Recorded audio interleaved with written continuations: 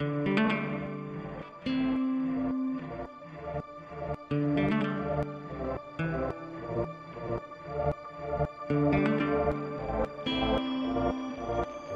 to Dig, a history podcast.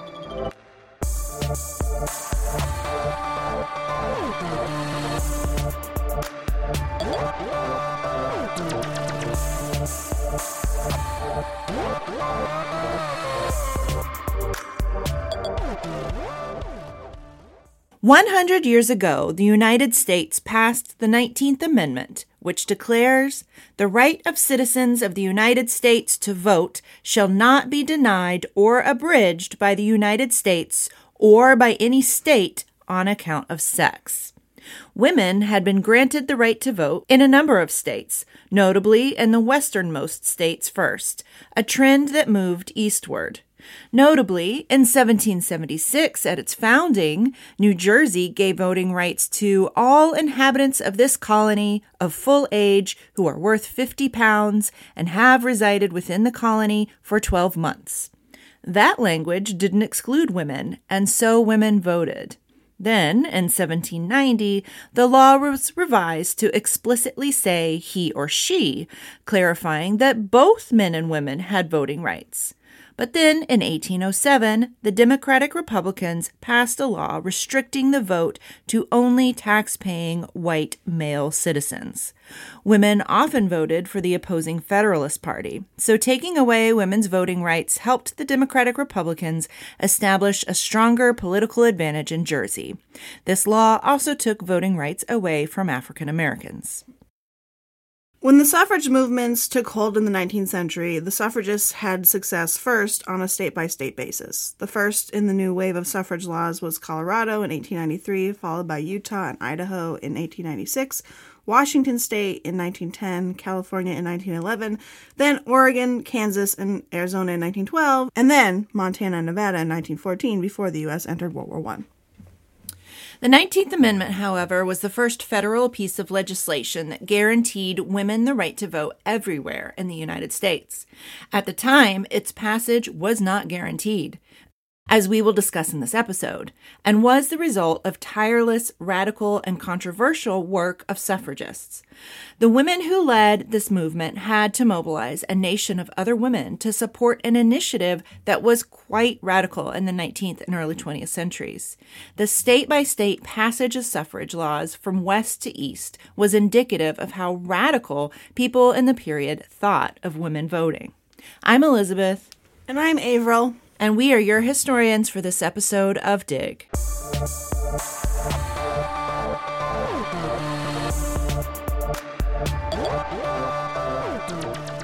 We want to give a special thanks to our newest Augur level patrons, Maddie and Anne. Welcome, Maddie and Anne. You're both amazing, wonderful, the best.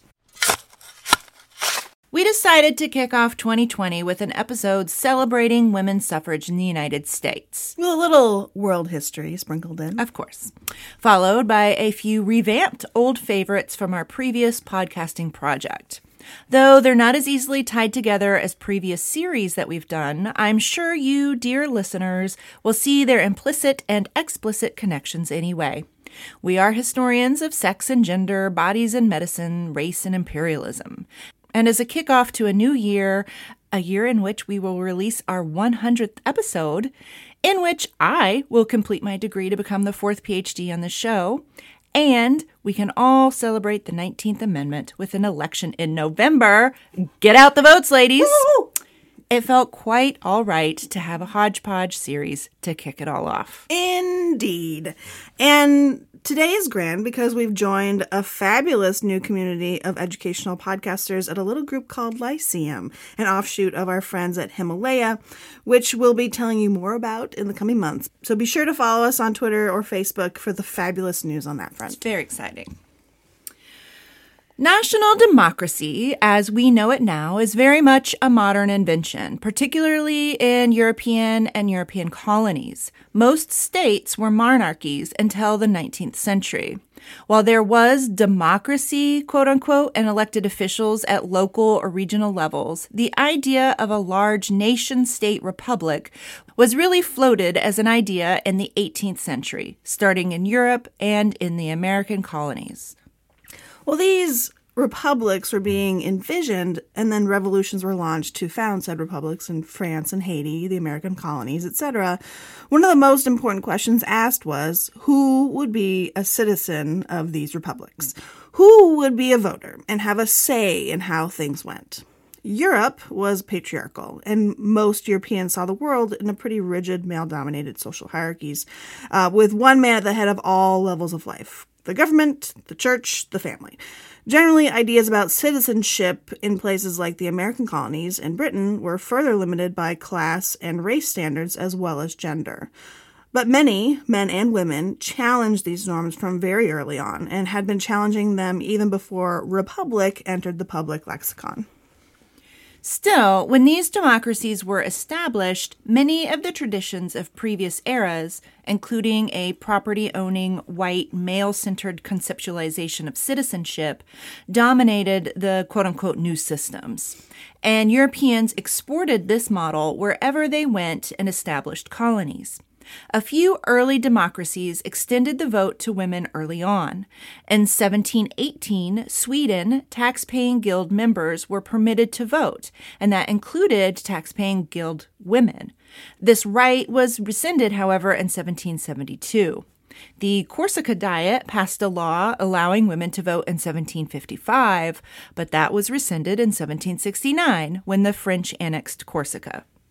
These conversations about citizenship and gender, and the folks who championed the inclusion of women, people of color, and other marginalized groups in the boundaries of citizenship, continued from the earliest Republican conversations and revolutions throughout the 19th and 20th centuries. Though the circumstances were different in each case, Sweden and Corsica evidence, and New Jersey for that matter, that women's right to vote was undercut by anti-Enlightenment debates and sentiments. In the U.S., the 19th century ideals of Victorian public and private spheres worked against the idea that women should even be able to vote. Now, in America, after the American Civil War, women's suffrage supporters organized the American Equal Rights Association, or AERA. ERA? Sure, why not? Yeah. In 1866. The debates over the 14th and 15th Amendments caused a major split in the coalition of white women's rights advocates aligned with proponents of voting rights for black men. The women's rights and abolitionist movements had been closely tied, almost one and the same since the early 19th century. For example, Frederick Douglass was one of the signers of the Declaration of Sentiments at the 1848 Seneca Falls Women's Rights Convention, and women's suffrage advocates like Elizabeth Cady Stanton began their careers as abolitionists. So they had deep ties to one another. But the debates over these two constitutional amendments pitted votes for women against votes for black men. The first clause of the 14th Amendment provided an expanded definition of national citizenship, a philosophical expansion of who was included in we the people. The amendment extended citizenship to, quote, all persons born or naturalized in the United States, and decreed that, quote, no state shall make or enforce any law which shall abridge the privileges or immunities of citizens of the United States, nor shall any state deprive any person of life, liberty, or property without due process of law, nor deny to any person within its jurisdiction the equal protection of the laws. So basically, this is kind of a natural rights argument, meaning that if the amendment passed with this language alone, all citizens of the United States would have equal rights, including women. And of course, that could never be. How on earth would the Republic survive if women with, all their lady bits were allowed to vote? It would be total anarchy. So to make the amendment passable, Section 2 was written to only protect the voting rights of male inhabitants. In fact, the amendment was the first time that male was inserted into the Constitution at all. Section 2 overrode the 3/5 clause in the Constitution, but in doing so, qualified the words inhabitants and citizens with the male sex. Then the 15th Amendment declared that states could not deny the right to vote based on race, color, or previous conditions of servitude. The amendment did not mention sex. These were deliberate insertions and omissions that led to fierce debates among advocates for women's suffrage. Though many suffragists were part of the abolitionist movement to end slavery, they were not immune to racial prejudice. Elizabeth Cady Stanton claimed, quote, "It's better to be the slave of an educated white man than of a degraded black one," arguing that black men would be, quote, "despotic if granted the vote." Though Susan B. Anthony believed in universal suffrage, she felt that if only one group were to be given the vote, it should be white women. She infamously stated that she would rather, quote, "cut off this right arm of mine before I will ever work for or demand the ballot for the Negro and not the woman." In 1869, Stanton and Anthony split with others in the women's rights movement and formed the National Women's Suffrage Association, whose sole focus was the immediate voting rights for women. The two women's suffrage organizations did not join forces again until 1890, when they combined to form the National American Women Suffrage Association, or NAWSA. Oh. Do people say NAWSA? NASA, but like people say the acronym. You can say NASA. It's NAWSA. I like Let's call it NASA. It sounds like we're going down to NASA. We're going to NASA. Let's go on down there. NAWSA. Elizabeth Cady Stanton, Susan B. Anthony, and other women suffragists tried a new legal strategy that they called the New Departure. They argued that by its very nature, citizenship conferred the right to vote on men and women alike. In 1872, hundreds, maybe even thousands, of women across the country, from New Jersey to California, went to their local voter polls and said that they were there to vote on the basis that they were citizens of the United States and that they were determined to submit their votes for president. Many women were arrested and then later filed lawsuits. Essentially, this was part of the plan. They were pushing for a test case, which they could then, it would make its way to the Supreme Court and hopefully be decided favorably to affirm that, yes, women are citizens and therefore naturally have the right to vote. One of these women was Susan B. Anthony. Anthony went with her friends and family to the Republican polling place in Rochester, New York, just a stone's throw from where we're standing right now. She explained why she believed she had the right to vote, basing her argument on the recently passed 14th Amendment, which had been ratified 5 years before. She insisted that Section 1 of the 14th Amendment says that all persons born in the United States and subject to the jurisdiction thereof are citizens of the United States. Basically, she was like, no one can doubt that I am a person. Hence, I am a citizen of the United States and thus entitled to vote. Apparently, no one at the Republican polling place could doubt her personhood because they let her vote. She also more than likely threatened to sue them if they didn't let her vote. Soon, however, U.S. Marshals came to her home and arrested her. The warrant charged Anthony with voting in a federal election, quote, without having a lawful right to vote and in violation of Section 19 of an Act of Congress, enacted in 1870. And it was commonly referred to as the Enforcement Act. It was actually part of one of three that came along a little later, so they were called the Enforcement Acts. Interestingly, this was in and of itself a new crime. Earlier arrests under the same law had only been made for recalcitrant Confederate rebels, but it was applied to Anthony and other women like her. She was arrested under the Enforcement Act and brought before a federal judge and a federal jury. In court, the judge did not even let the jury deliberate. He instructed them to find her guilty. So they did. As a result of other ways he kind of instructed her case, she was unable to appeal her case, which defeated kind of the purpose of this entire action. She and others wanted to be able to argue their interpretation of the 14th Amendment and have their interpretation vindicated at the highest level, if possible, in the U.S. Supreme Court. One woman, Virginia Minor of Missouri, managed to get her case to the Supreme Court, but with devastating results. In 1875, Minor versus Happersett, a case between Virginia Minor and the registrar of her polling place, who was a man called Happersett, set back women's suffrage for just generations. It also had major negative consequences for newly enfranchised black men and for civil rights of all citizens. The Supreme Court heard and rejected the suffragists' argument. The justices agreed that yes, women were persons, and yes, persons were citizens of the United States, but determined that voting was not a right of national citizenship. Instead, voting was a privilege bestowed by the separate states on those that each considered worthy. It was a privilege, not a right. The courts essentially decided that the U.S. Constitution gives the national government almost no role in controlling voting. It gives the states total sovereignty over the right to vote.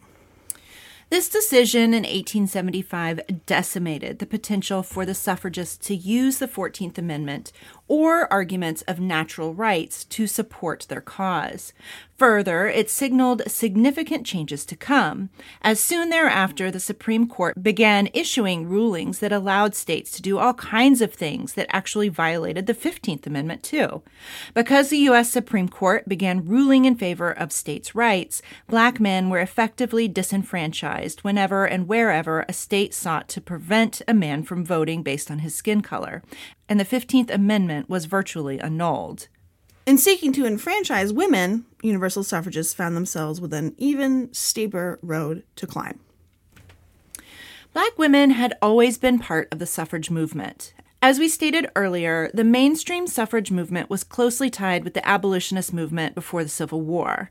Black women like Sojourner Truth and Harriet Tubman had been pro-women suffrage from the movement's earliest beginnings. It wasn't until internal fights over the 14th and 15th Amendments that some suffrage leaders like Anthony and Stanton showed the limits of their quest for equality after it became clear that African American men would get the vote before white women, a development that was viewed at the time as degrading to white women. Conversely, because of their unique position, black women tended to focus on human rights and universal suffrage rather than suffrage solely for African Americans or for women alone. The question of whether votes for women meant all women or exclusively white women dates to the beginning of the suffrage movement. More and more black women joined the ranks of suffragists as the movement in the 19th century progressed. Black suffragists like Nannie Helen Burroughs stressed the need for black and white women to cooperate to achieve the right to vote. Black women worked with mainstream suffragists and organizations like the National American Women's Suffrage Association, NASA, when they were able. But the mainstream organizations did not address the challenges faced by black women, such as negative stereotypes, harassment, and unequal access to jobs, housing, and education. Sound familiar? Mm-hmm. After Reconstruction ended in 1877, there was a period of intense racial violence. It was an era of large-scale black disenfranchisement, Jim Crow law enforcement, and lynchings. For the most part, mainstream suffrage organizations started excluding or ghosting black women. There were, of course, exceptions, but essentially the mainstream suffrage organizations became white organizations. Often, women's reform work and the fight for suffrage are treated as separate movements, but are actually closely related. Many reform organizations, like the Women's Christian Temperance Union, which we have a wonderful episode on, we will link you back to that if you are so interested in listening and haven't listened yet, eventually supported women's enfranchisement as a way to push forward their other primary reform goals. In the case of the WCTU, of course, that's temperance. Even without the vote, the very act of reform work in charitable and voluntary organizations allowed women to enter the political sphere, doing what we'd call growing the base. By the 1890s, maneuvering existing constitutional amendments to enfranchise women was really no longer possible. So women suffragists had to build their base, so to speak, and make the demand for voting rights meaningful to a significant number of average citizens. Abstract claims of universal justice and equal rights, the core of Susan B. Anthony's movement, had little appeal to many women, both white and black. But many women were inspired to push for political rights because it would impact women's daily lives. Ultimately, it was the WCTU that first spun suffrage as an issue that should be important to average women, both white and black. With the vote, the broader cause of temperance, which was already a large middle-class movement, could be empowered. And the reason that so this is all because they can't use existing constitutional amendments, so they have to push for a new one. Right. So Minor versus Happerstat and kind of Supreme Court machinations or whatever have kind of closed the door for using existing constitutional. So they have to do the much harder work of getting a new one. A new one, with 3/4 of the states on board. Right. Ooh. The WCTU was the largest women's association in the late 19th century and very well organized. Women were drawn to the temperance movement initially because of its focus on how men's drinking impoverished families and subjected wives and children to physical abuse. They were really speaking out about domestic violence and about the sexual double standard, all things that they believed stemmed from alcohol, but also the absolute power that men had over women in all things: money, family decisions, etc. The holdovers, essentially, of coverture. Right. In 1884, a bit over a decade after it was formed, the WCTU became the first large organization outside of the suffrage societies themselves to announce that it was in favor of voting rights for women. One of the women who was responsible for this achievement was Frances Willard. Willard was a masterful politician. She was able to build up the WCTU and take very conventional, conservative, church-going women into one of the most radical women's movements of the decade, the suffrage movement. Willard became president of the WCTU in 1879, and she shifted the focus of the WCTU from one concentrated on closing saloons to an ambitious do everything campaign. Do all the things. We can. We're women. She approached women's suffrage in a way that was fundamentally different from radicals like Susan B. Anthony. She didn't say that women needed the votes because of abstract justice or equal rights. She didn't say women needed the vote because they had the same rights and capacities and obligations as men, although she did think that they did.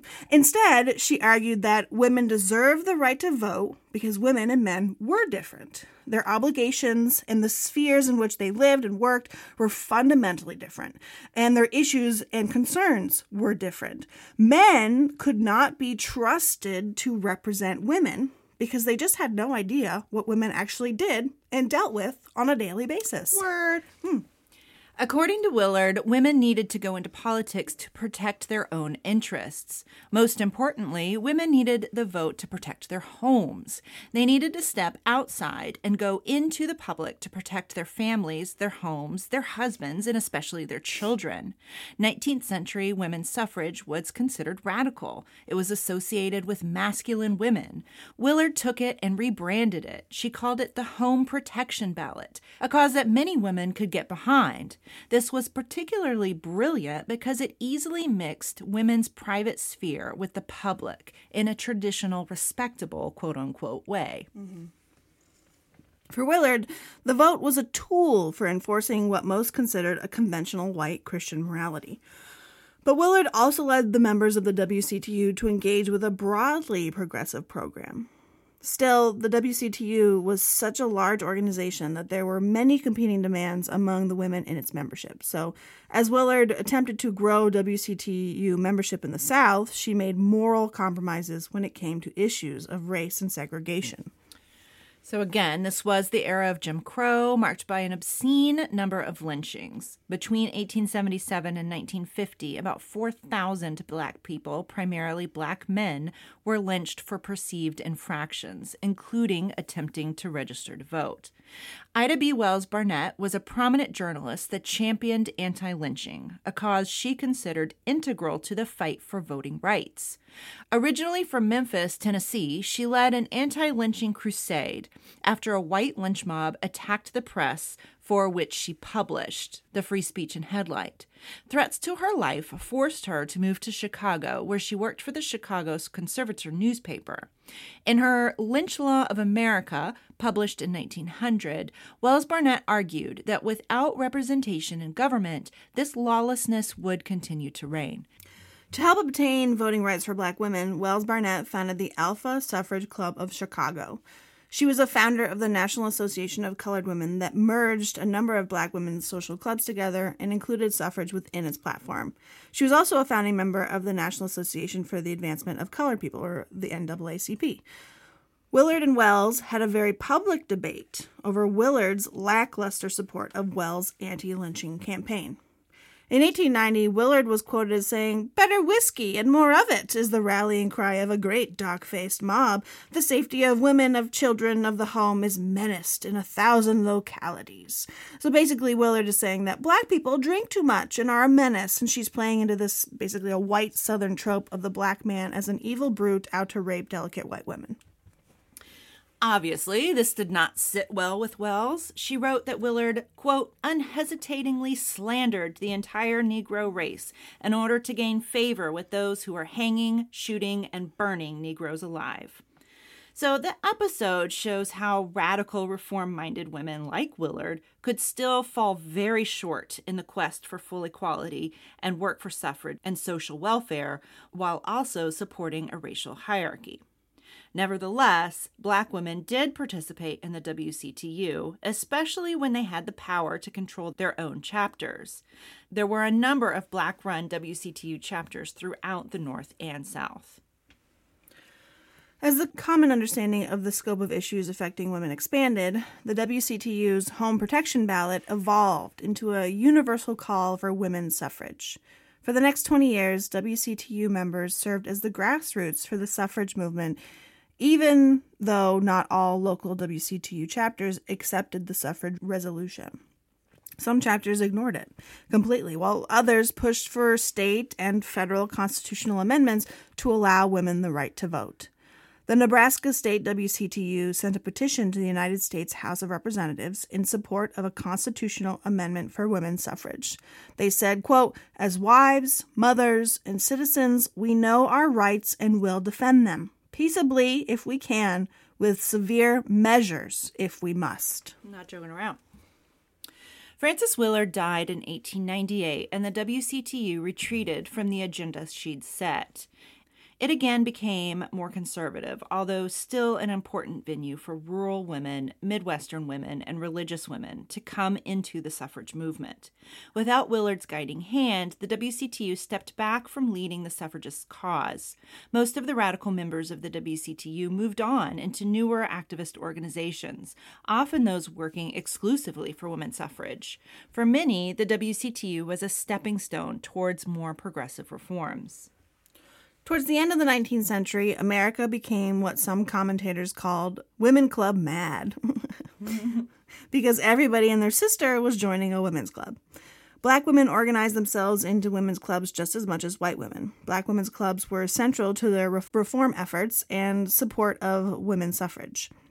In 1896, the National Federation of Afro-American Women merged with the National League of Colored Women to form the National Association of Colored Women, with activist Mary Church Terrell as its first president. NACW's motto, "Lifting as we climb," reflected the organization's goal to uplift the status of black women. This meant that the mostly middle-class organization sought to influence the lives and circumstances of working-class black people.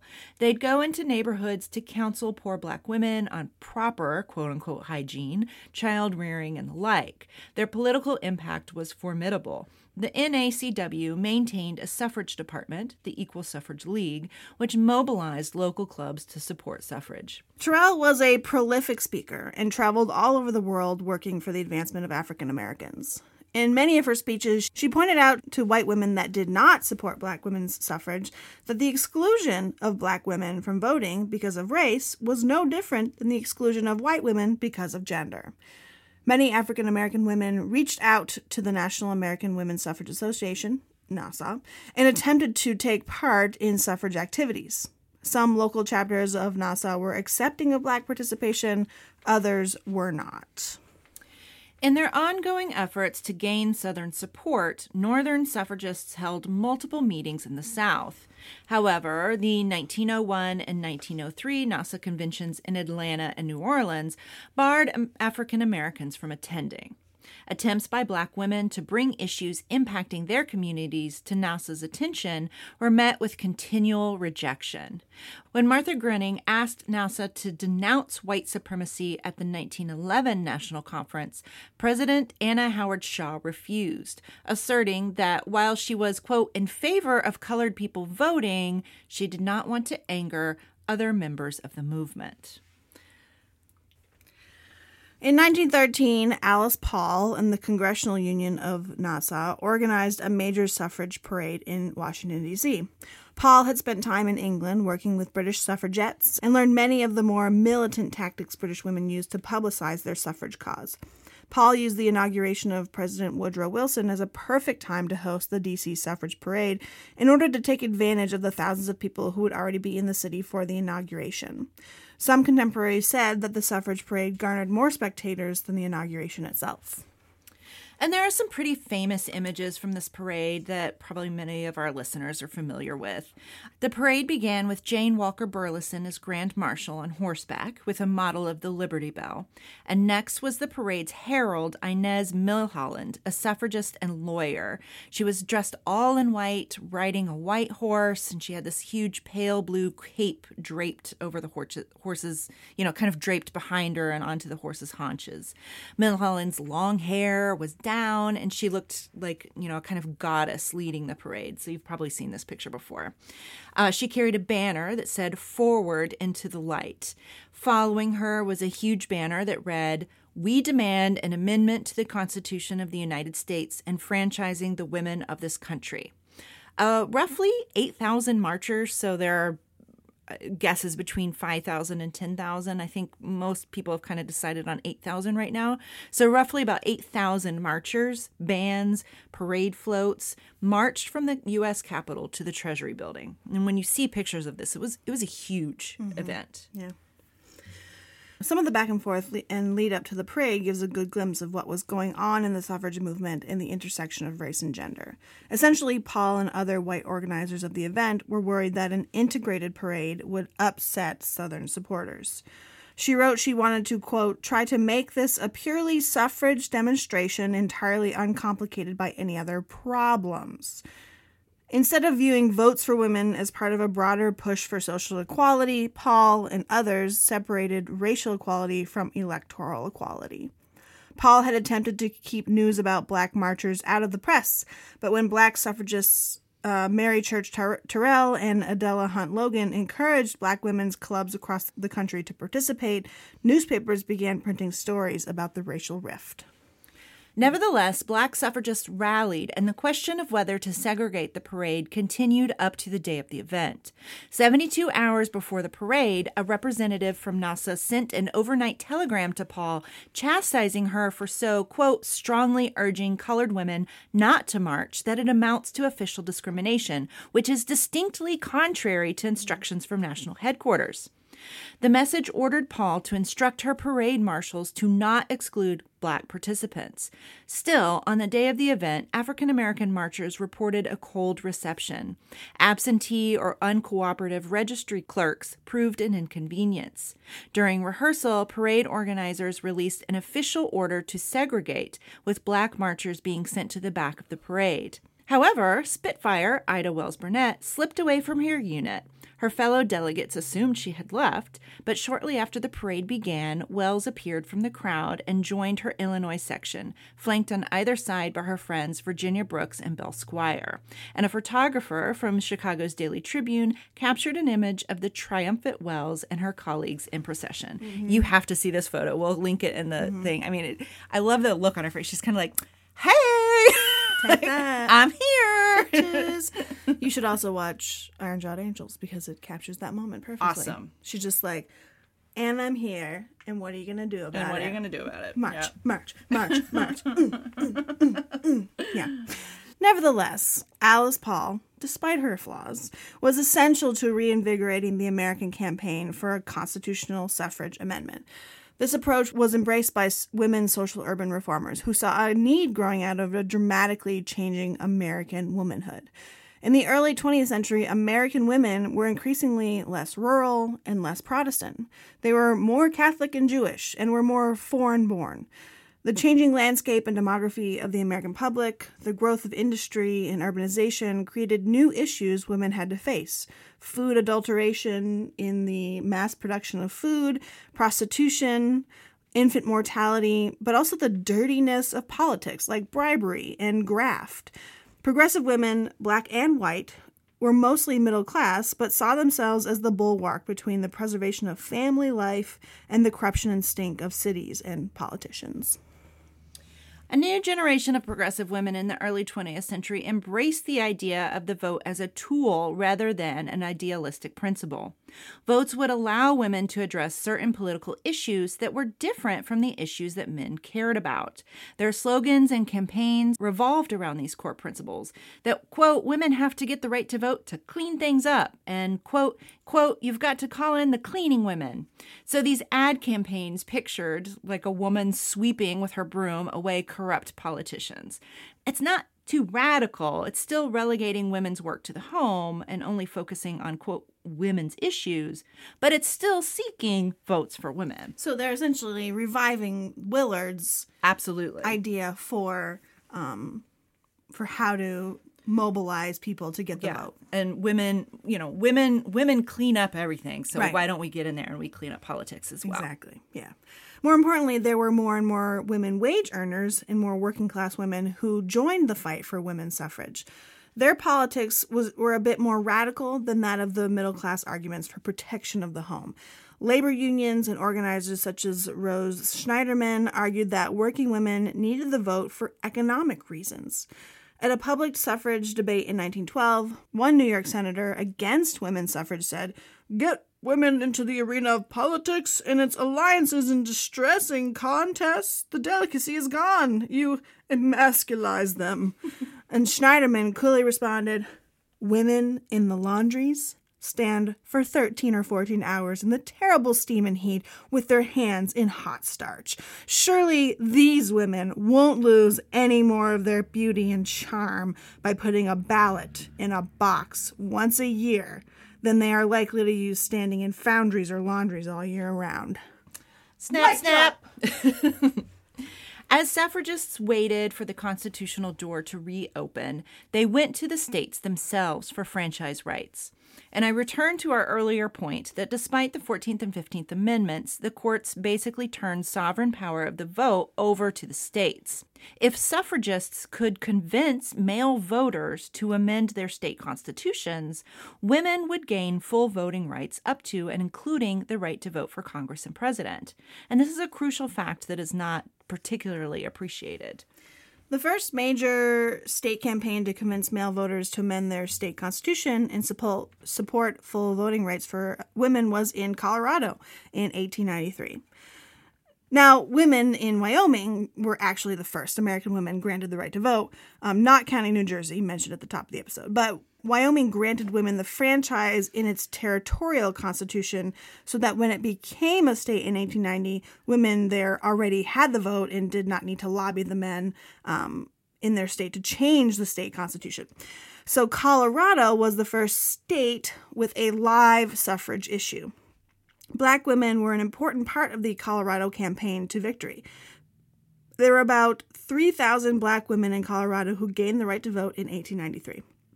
By the time the 19th Amendment was ratified 27 years later, the women of Colorado had already voted for a president 6 times. Yeah. In 1911, California became the 6th state to grant women suffrage. It was by far the most important state to amend its constitution up to that point because it was a large state with a diverse and modern economy. The California suffrage campaign was also the first truly modern one, utilizing new modes of transportation and marketing. The campaign featured modern technology. Women drove their Model Ts all over California, going into small towns. Suffragists would stand up on top of the cars, and someone would, yell or play a trombone, while she would call everybody to come and listen to why California men should change their constitution to allow suffrage. They made suffrage movies that were shown in local Nickelodeons.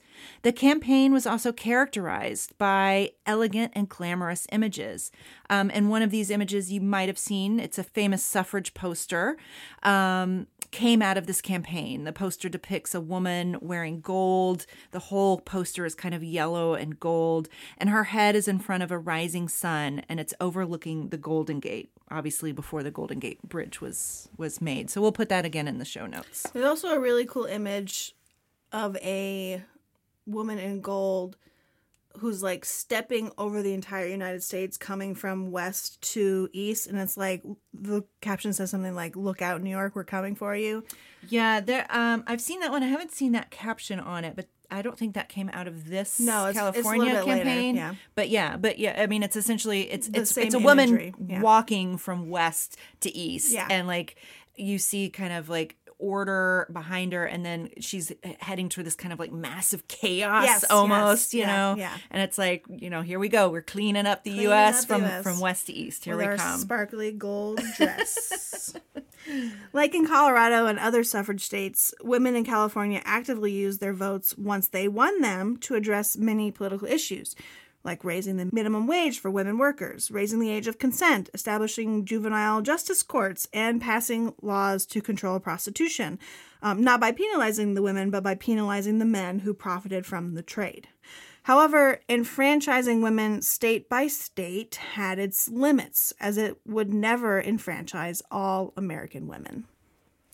Politicians in the Republican-controlled industrial Northeast were opposed to women's suffrage because manufacturers there depended on large female and child labor forces. Manufacturers feared that if women got the vote, they would pass laws that would curtail these horrible working conditions in which their female employees were forced to work. In the Jim Crow Democratic South, the specter of black women voting was an absolute barrier to change. The Democratic Party in southern states had effectively disenfranchised black male voters, so they weren't about to let black women vote, for fear that it would reopen the door to allow black men to vote too. However, the growing numbers of enfranchised women, state by state, began to reopen the door to the opportunity for a constitutional amendment to enfranchise women nationally, as the number of enfranchised women was growing year by year. During World War I, women took on increasingly public roles, and obviously from well before and throughout the war, they were demanding the right to vote. In some countries, women were granted the right to vote even before the war, interestingly, again, in the sort of fringes of Europe and European society. New Zealand, for example, which was a colony of Britain at the time, passed universal suffrage in 1883 for men, women, and the Aboriginals of the island, which was pretty landmark for that era. National women's suffrage movements were successful first in Europe in the northern countries, with Latvia first in 1905, Finland in 1906, Norway in 1913, Denmark and Iceland in 1915, and Estonia, the Netherlands, and the Russian Republic in 1917. Uruguay in South America also granted women the right to vote in 1917. In many of these countries, women's participation in World War I demonstrated to lawmakers that women were more than capable of handling the demands of civic participation. They'd been munitions factory workers, ambulance drivers, just beyond the front lines, baseball players, everything. If it was, to that point, considered a man's job, women did it. They had to, during the so-called Great War. To continue to deny them the right to vote in places like Britain and the U.S. was ungrateful and unfeasible. So in 1918, as the war was winding down, many European states passed women's suffrage laws. Austria, Georgia, Poland, the United Kingdom, and several of the Soviet socialist republics that would eventually be part of the USSR. Azerbaijan became the first Muslim-majority country to grant women the right to vote, also in 1918. In 1919, Belgium, Hungary, Luxembourg, Sweden, Ukraine, and southern Rhodesia passed their laws.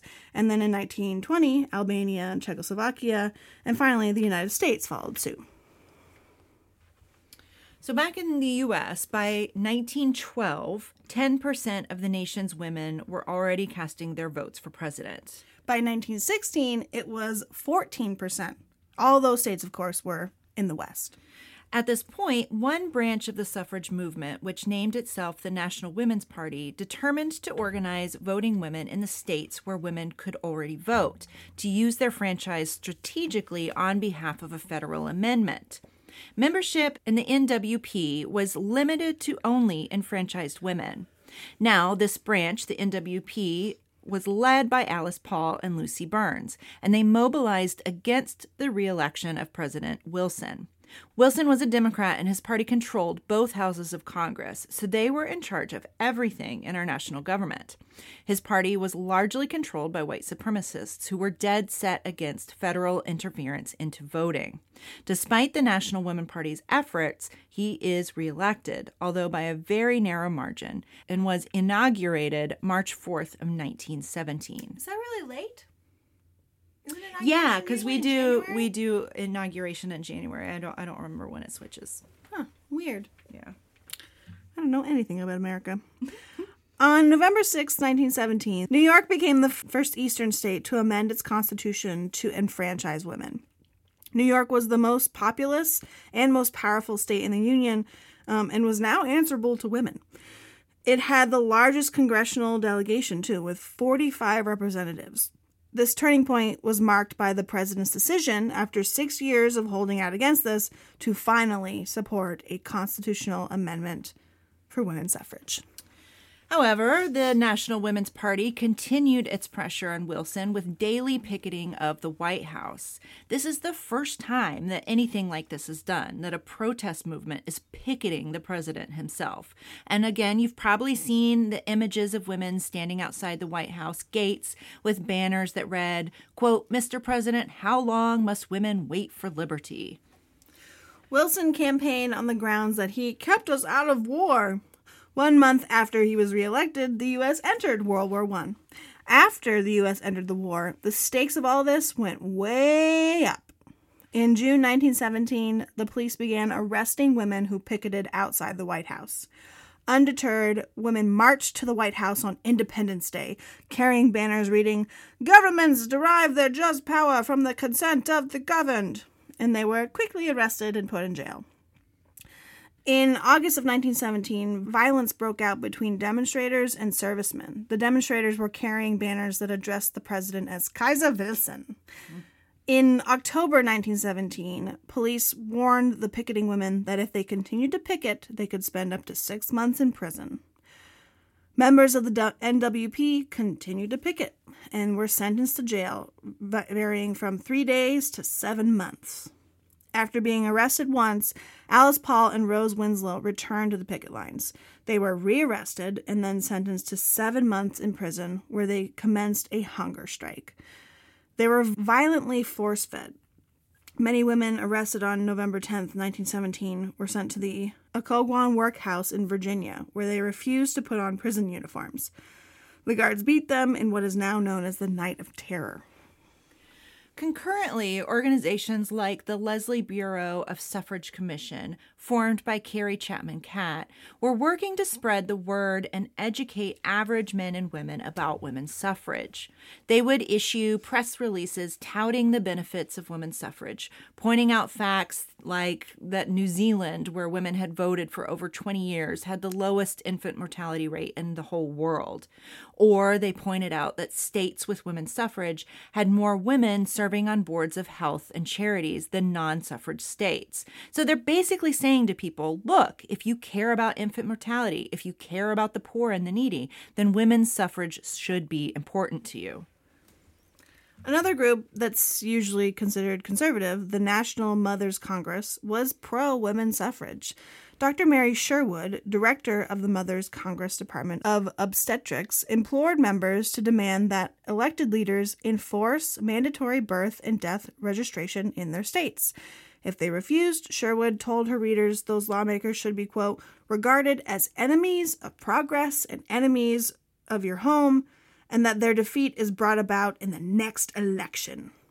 She says this in 1917. so 3 years before the 19th Amendment grants all women the right to vote, is an example of how powerful women's votes were becoming before the passage of the constitutional amendment. In many ways, the truly consequential change in politics came because of the prospect of women empowered at the ballot box.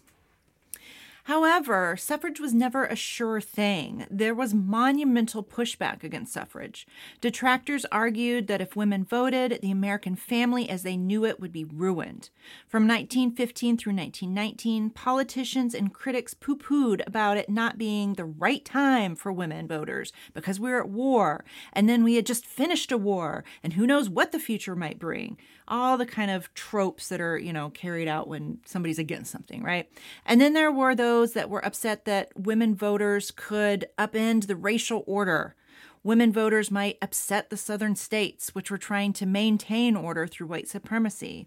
In 1918, the House of Representatives finally agreed to a full floor vote of the amendment. Jeannette Rankin from Montana introduced the House bill. The fact that Rankin was a woman and a member of Congress, right, is a reminder that women were voting before the 19th Amendment, right? But they were still 2 years out from passing the 19th Amendment. The vote in the Senate took another 18 months and at times seemed almost impossible. It was the 1918 midterm elections that shifted control over the Senate from the Democrats to the Republicans that finally made the difference, which is a reminder, people, of how important it is to vote in midterm elections. They're more important than anything. Amen. By the time the Senate vote passed, it was June 1919. Suffragists were desperate to get ratification in time for the 1920 presidential election because they expected that a turn of politics would be very reactionary. Ratification of a constitutional amendment is difficult because it requires 3/4 of the states to approve. And in 1919, there was a powerful and well-funded anti-suffrage movement that put all of its energy into defeating ratification. 1 year after the Senate passage in June or July of 1920, they were still one vote shy. Democrats controlling the Deep South opposed on white supremacist grounds. Conservative New England Republicans also refused to ratify it. The final battle came down to Tennessee. It was the rare southern state that had both a Republican and a Democratic Party. A special session was called by the governor, and suffragists and anti-suffragists descended on the legislature.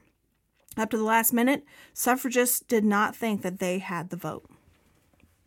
The 19th Amendment passed the Tennessee legislature by 1 vote. The tie-breaking legislator was a 24-year-old Republican named Harry Byrne. He was a Republican in a democratically controlled state. And I don't know, this is kind of a story or whatever, but the thing that swayed him, and supposedly, is his mother sent him a letter urging him to be a good boy and vote for ratification. Now, the letter does exist, right? But we don't know if he was already kind of leaning that way or whatever. But it's a really nice little story. Like she wrote him, she's like, be a good boy and vote for this ratification. Listen to your mama now. There you are. Listen to your mom. The governor, fearful that the opponents of suffrage would figure another sort of dirty trick, like they'd been bribing, getting people drunk, and tapping phones to stop the passage of this amendment, or the ratification of this amendment, he signed the bill and sent it off to Washington in the middle of the night. So the women's suffrage amendment barely achieved passage and ratification. It could have been easily defeated. There was nothing inevitable about women's enfranchisement. 1/3 of the women eligible to vote were able to register. The amendment was signed in August. We, as you know, we vote in November. So there were only 3 months. Women did not start voting in parity with men until the 1980s. The last state, and just to kind of bring this around, the last state to ratify the 19th Amendment was Mississippi in 1984. Whoops, kind of forgot about there. So women weren't allowed to vote in Mississippi until They 1984? They were just like, oh, this thing's been sitting around on somebody's desk. Let's go ahead and sign it. It had passed, but Mississippi obviously was not one of the 3/4 states who had signed it into law. It's the other quarter. Right. So what are some useful takeaways from this story, right? One that is very important is state elections matter, right? If Henry Burns had been some other guy, Tennessee would not have ratified, and the 19th Amendment could have gone the way of the ERA. And there's like a really great John Oliver segment about state elections and how states pass so many laws every year. Yeah. It's really, those are what matter more in many cases than the national sort of fights that we embroil ourselves in. But everybody needs to be paying attention to their local, their regional, their state politics. Like that's, if you're going to get educated about anything, get educated about that. Because more than likely, like the United States Congress and Senate, they're just going to be embroiled in their two-party battles. Yeah, I mean it's local and state laws that really will affect you on a every daily day. basis. Yeah, absolutely. So this is just a reminder to our listeners that democracy is something that we have to work at. It's not infallible or a given. A famous Martin Luther King Jr. saying that injustice anywhere is a threat to justice anywhere, right? So it's something that we have to work at. Yeah. Do not take it for granted. And democracies have failed. Right. In 1930s Germany, voters elected jingoist patriarchal leaders who used fear, violence, and racialized legislation to dismantle their democracy.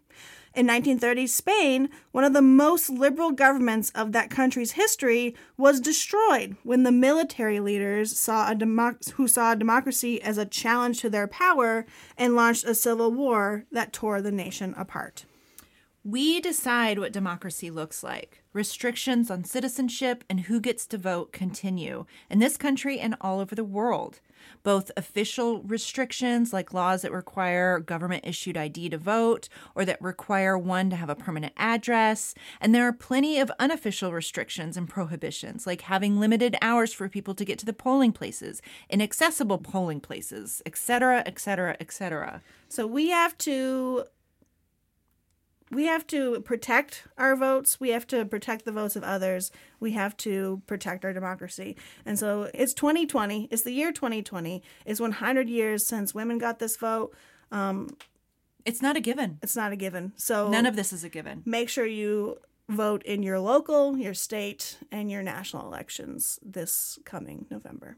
And happy centenary for women's suffrage, my peeps. Thank you for listening. You can follow us on Facebook and Twitter. Join our Facebook Pod Squad History. What is it? Dig History Pod Squad. And stay tuned for other episodes in this series. And the coming announcement of our Himalaya Lyceum partnerships. Very exciting. Bye. Bye. This podcast was produced by the historians of DIG, Elizabeth Garner Mazurek, Sarah Hanley Cousins, Marissa Rhodes, and me, Avril Earls. Thanks for listening. Obstetrics, a little. Obstetrics. You've got to call in the Queening Women. Queening. The Queening Women. The New York. The New York. The New York. The New York. Dr. Mary Sherwood. Sherwood.